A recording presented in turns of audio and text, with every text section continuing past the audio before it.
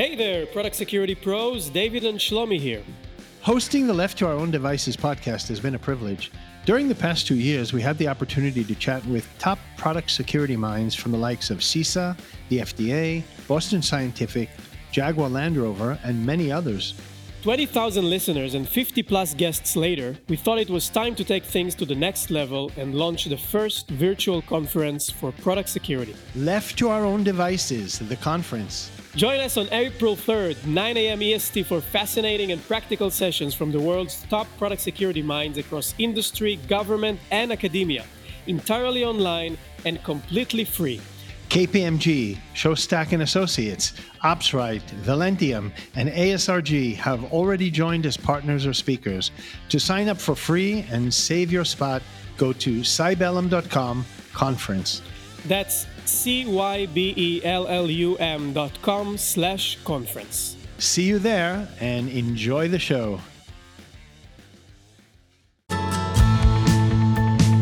You're listening to Left to Our Own Devices, the podcast dedicated to everything product security.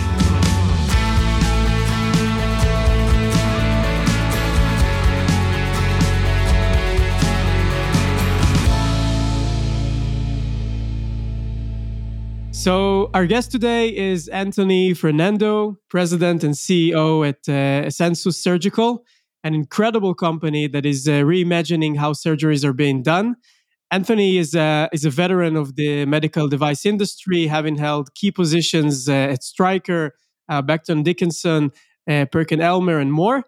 We're very, very excited to be talking to him today about one of the most fascinating fields in the medical device industry these days. Anthony, welcome to the show. Thank you, Shlomi. Glad to be here and looking forward to it. So please give us some background on how you worked your way up to being the CEO of such a visionary company as Asensus. Yes, you know, Asensus is a technology company, and I started off as an engineer. Initially in the robotic space, but in a very different industry, in the nuclear waste handling industry, working as a contractor for the US government. And then kind of got in more and more interested in the life science and medical technology, and started working my way through different industries in life science, then moved down to medical devices in engineering roles, and then engineering management roles, and then some more roles that crossed business and technology. And then, came on to this role at Asensus about close to 8 years ago. I joined as do some M&A work for Asensus, then moved into became the chief technology officer for a few years, then became the chief operating officer, and then took on the CEO role in 2019. So it's been a journey for 15, 20 years in the same, in similar industry though. Yeah, but it sounds like you've gone through just about every position in working your way up, and you're really learning in the trenches, the industry and all about medical devices. Yeah, it's twofold. I think different technologies they have a different take and a different meaning and different challenges. But then on the other hand, I was also very fortunate to work in different parts of the world. Started my career here in the US, then had the opportunity to spend some time in Europe. And then I actually lived in Asia, based in Singapore for almost 8 years. So that took me all over from, China, Japan, Korea, Australia, India. And you see the challenges that different parts of the world have in healthcare and in medical devices, and how technology is used very differently in different parts of the world. So it's very fortunate to be able to be a technologist and also have the ability to see the different geographies and the different challenges and be able to put it all together. Yeah, and I'm sure that's definitely helping you out into the role that you have now as CEO of Asensus. So maybe you can please give our listeners a quick overview of the new era in minimally invasive surgery and what that means for patients. Yeah, great question. And it's a very fun journey that we are on. So when you think about surgery, I'm going to take a step back before I kind of go forward. So when you think about surgery, historically, surgery was open. You cut open the abdomen or whatever that you're looking at, and then the surgeon can actually look into your abdomen and see what's happening. That was predominant for a very long time. Then in the early 80s came this technique called laparoscopy, which moved surgery into a minimally invasive technique where it's also known as keyhole surgery. And the best analogy that I've heard that some people use is saying that, think about painting a room in your house through the mailbox. That's kind of how the analogy goes. So I think it explains how it's done. But I think that was it made a huge impact on the patient population. It reduced complications, reduced invasiveness, and patients could go home faster, and a lot of good things happened with laparoscopy. And then in the early 2000s came robotic surgery. And what robotic surgery did was basically taking that minimally invasive technique and putting a robot behind it so that the robot was manipulating two instruments or three instruments and a camera. And the surgeon was comfortably sitting at a console not too far away from the patient. So it was still more of a analog relationship, but using technology because the robot manipulated the instrument based on the surgeon command instead of the surgeon manipulating the instrument directly standing next to the patient. So what we are trying to do is saying what's next. And as we know, digital technology is evolving and advancing in all other industries. You have self-driving cars, you have robots doing manufacturing, you have fighter planes that are designed to be unstable and the computer makes it stable. So you see all these technologies in all the industries, but it has not come to surgery yet. So what we are trying to do is we are trying to take the next step and take this robotic manipulation to the next level, and to use digital technology where the surgeon can get real time information from the surgical field, more like a surgical GPS. It could be like a digital assistant, if you call it, but in real time. So the surgeon now knows, what am I doing? What do I need to look out for? What might be some potential risk or complication that might happen? And also think about saying, okay, I'm one surgeon, but I wonder how the tens of thousands of surgeons all over the world have done this and how successful have they been. So say, can I look at the best practice? Can I look at what the best approach to this situation and leverage that in real time? And by doing that, surgeries can be made consistent, because currently, as you know, no two surgeons are alike and no two patients are alike and no two surgeries are alike. So it's trying to bring a level of standardization, but using digital technology and imaging, machine learning, augmented intelligence in order to take the next, really perform the next revolution in surgery, but as part of the evolution of surgery. So it's a long-winded answer, but that's kind of the direction. No, that's incredible. I think the silence is because we are wowed by by the story. I'm curious.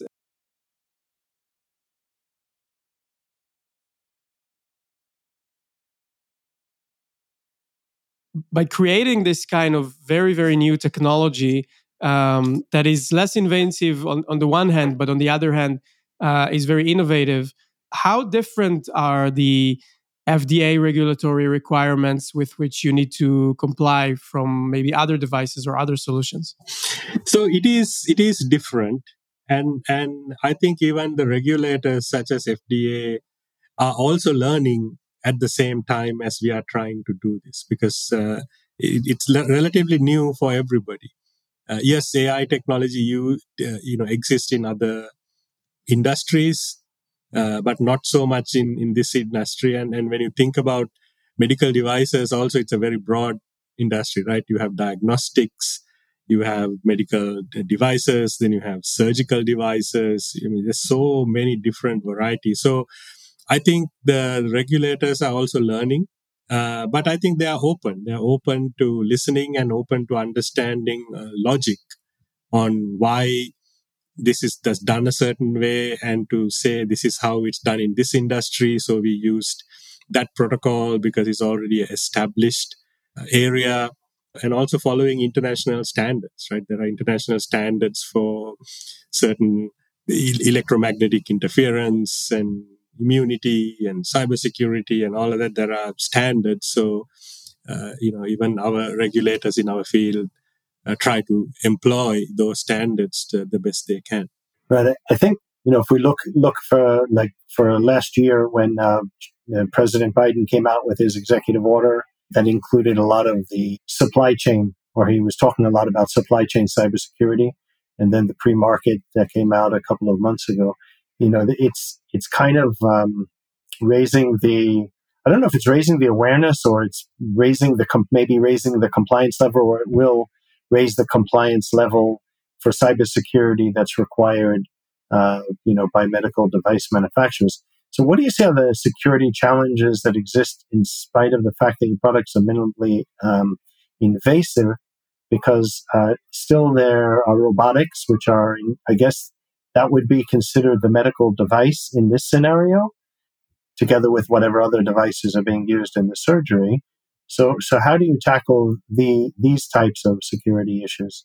And also, Yeah. of course, then the issues from the robotics to where the surgeon is, and maybe up to the database where you're comparing the different surgical proceedings and so on. Yeah, I think, David, it's a great question, because I don't think there's any one individual or company has a answer to that question, because it's like I said, it's a lot of new things and a lot of things that have to come together. So if you think about a robotic kind of surgery, the the robot can operate by itself uh, locally. Doesn't need the cloud, doesn't need to get on the internet to perform the surgery. But now when you try to capture and archive this data that comes from video data and robotic data, and try to gain insights from this data, that can be done locally or on the cloud. Probably better done on the cloud than locally. But now comes privacy, right? There's patient privacy on top of security of the data.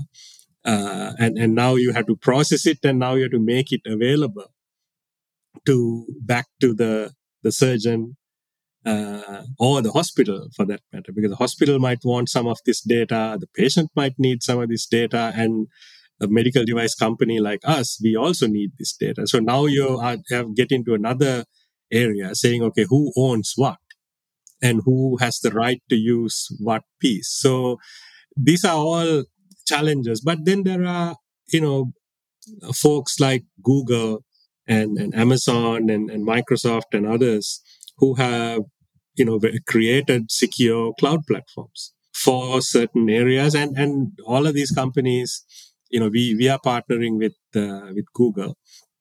They have a separate health cloud infrastructure that they have created, and we leverage that because they have all the necessary controls from a cloud point of view. But that's not the end of it, right? So we now need to convince our customers saying, okay, here's all their controls, here's how we interface with their system, and this is how we believe that everything is secured.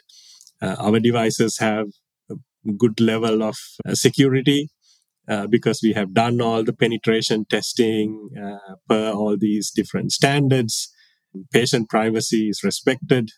This is the amount of information we have, and so it's a evolving area, but it's a very complex area, and I think right now it's very broad. I don't think there's one standard, but I think over time, as more and more companies try to leverage the cloud for surgical purpose, I'm just talking purely surgical purpose, because that's going to be different from someone who's using cloud data for, disease management like diabetes or something like that, which is going to be very different than surgery. So I think it's a matter of time before each of these areas try to mature and kind of harmonize. But early days, it's going to be very broad. Different companies, different hospitals using different methods to work through the challenges here with security. Right, Right. right. I just have a follow-up question on that. So if we take, for example, the robotics, right? One of our customers, they do embedded systems. They do motherboards, they do ECMs, and, all kinds of internals that I guess would be running the robotics. And one of the things they told me was that their customers now are requesting software bill of materials also for the code that's running inside.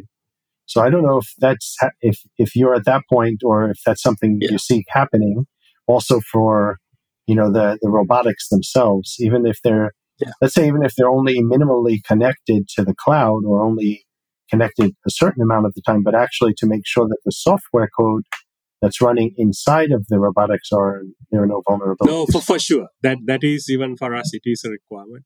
We need to know which pieces is it some kind of open source, or is it freeware? I mean, you heard the term soup, right? Software of unknown provenance. So we need to decipher all of that, because we need to show that we have run tests on each of those different parts to make sure that it is safe and secure and there's no inherent vulnerabilities within that. So if for internally, for as a company, that is a requirement for us. And the chances that the regulators are going to want to see that we went through a certain checklist for each piece of software is also becoming more of a question that they ask us, saying what are the pieces, how are they controlled, under what standard are they controlled. Right. So it is something that is going to become more and more prominent, but it's happening now. Taking a step back here, I'm really interested in your answer for the next question. Being on the forefront of innovation in the medical device industry, you're in a very, very unique position. So I'm curious, what would you say was the most incredible moment you had in your career in that industry? Taking into consideration the innovation you're leading now and in the past. Yeah, I think the evolution of technology, really how fast it happened, especially on the imaging side. Yes, we were able to take an image, look at things, and analyze it on a computer. I remember. I mean, personally, I remember doing this about 20 years ago. In graduate school, I used to do this in taking images and trying to recognize certain things, but it was slow and the accuracy was pretty low. It was not very predictable.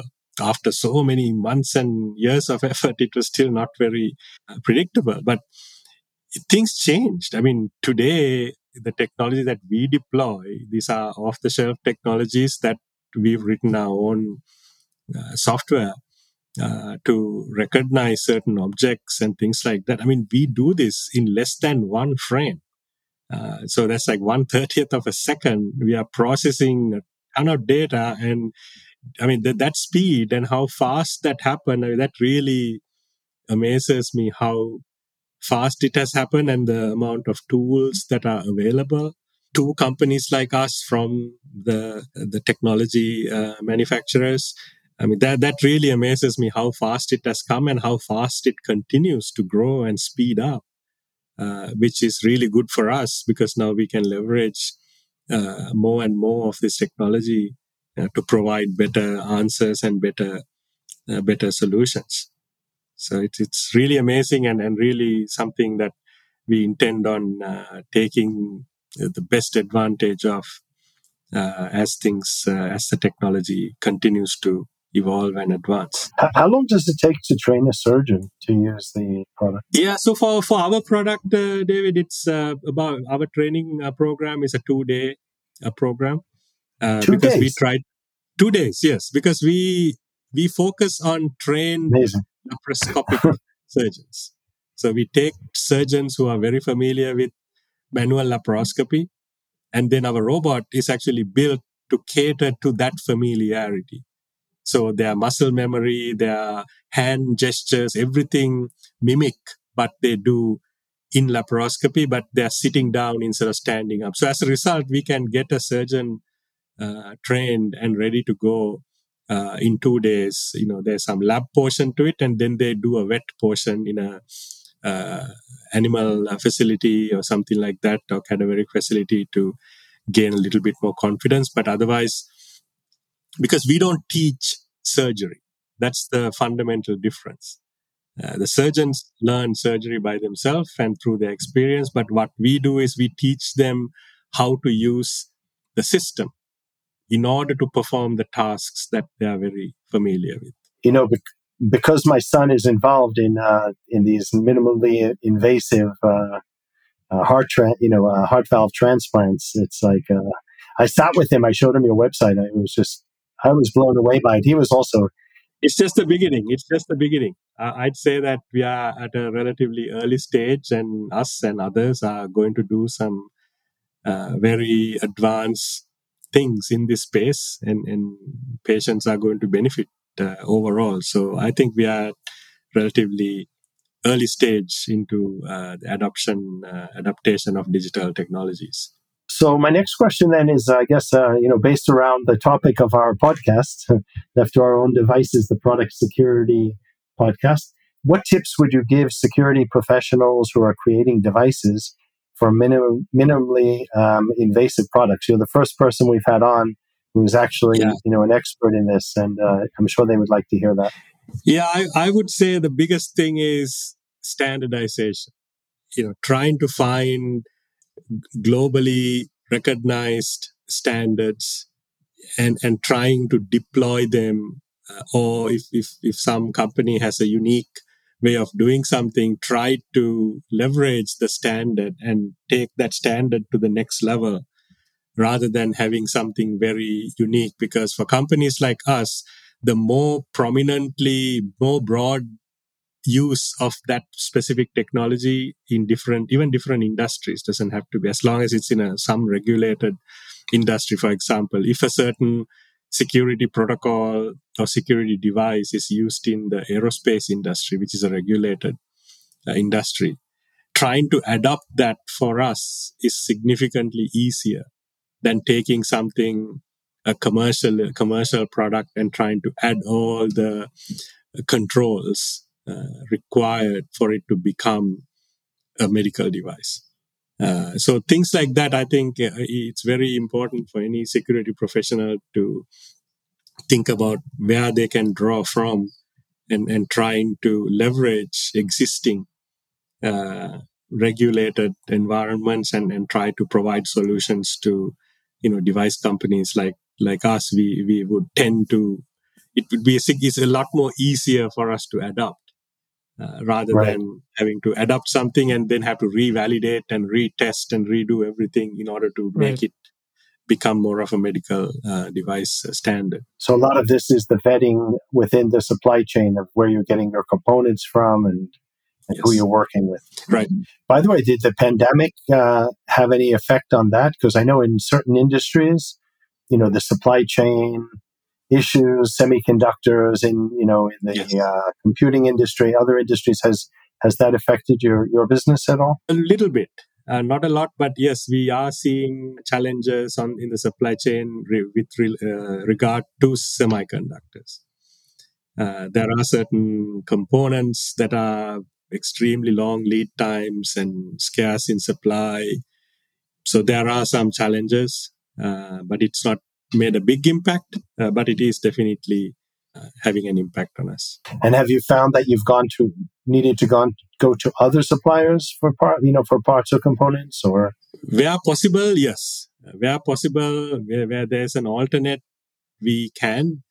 But the challenge is it's a medical device, right? It's a regulated device. So if you make a change, then you have to go through a certain regulatory pathway depending on the criticality of the change. So it's not as trivial as swapping a part and moving on in a other industry. We can easily do that. You lose the benefit of the standardization. Yes. Correct. So it's not easy to change a component. Right. We feel that for sure with our clients as well. So I wanted to ask you one last question, Anthony, if there's anything else you'd like to tell our listeners about anything at all, really, security related, not security related.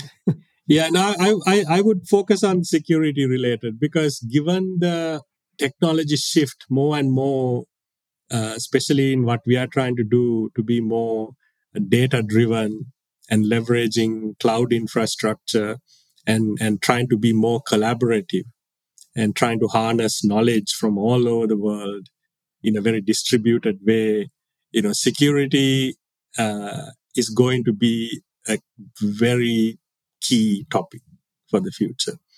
And right now, I think there's not a lot of security professionals and knowledge and stakeholders in the device space who are very fluent in saying, okay, this is privacy, this is patient privacy, this is data privacy.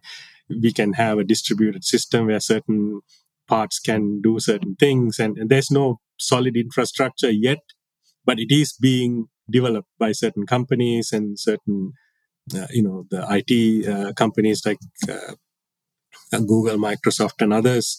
So, and then companies like us in industry, we are also trying to put certain things together, and even bigger medical device companies have their own infrastructures. So I think there is a big need for consolidation and a need for security in the medical device space, and even more importantly in the surgical space for us, because it's even a different level of a niche. Not so much healthcare. It comes under the umbrella of healthcare, but it's a very specific niche underneath it. So there's a lot of opportunity there, and I think there's a lot of work that needs to be done. And I guess for the security professionals doing all this challenging work, I think it's important for them to keep in mind that device companies have specific needs that might not be the same as others. So would love to see more and more solutions that are going to become more standard that we can leverage in the device space. That's great. Anthony, thank you so much for talking to us today. I have to tell you, it's been one of the most fascinating conversations that we've had in a while. The work that you're doing is incredible. Yeah, I've seen it myself. So I've seen people who've come home after, 2 or 3 days and they're back at work in a week, after the type of operation that you're facilitating, and now facilitating it with robotics is just, it's incredible. And we wish you, tremendous success going forward. And I guess once we get past the automated cars, and we just actually had a delivery service that was put on hold because it was blocking traffic in the middle of the road because they weren't always crossing the streets properly, So I think what you said about people having to get used to it, and once they get used to it, then we can make the advancements also. And I can foresee the same way that, we have follow the sun, X-ray examinations or, diagnosis taking place where a doctor will see a patient at 5 p.m. in one country, and by the morning they'll already have the diagnosis. And I could foresee, round the clock surgical work taking place, which, could tremendously also reduce the cost of healthcare for people, which I think could be incredible. You mentioned, India and different parts of Asia, and I think it could make a tremendous difference in people's lives. Congratulations! It's really a wonderful thing to be doing. No, thank you. I mean, David, thank you, and Shlomi, appreciate you both having me on, and it is a very exciting space, and really looking forward to continuing to innovate in this space. Thank you. Thank you. Left to Our Own Devices is brought to you by Cybellum. To learn more, visit cybellum.com.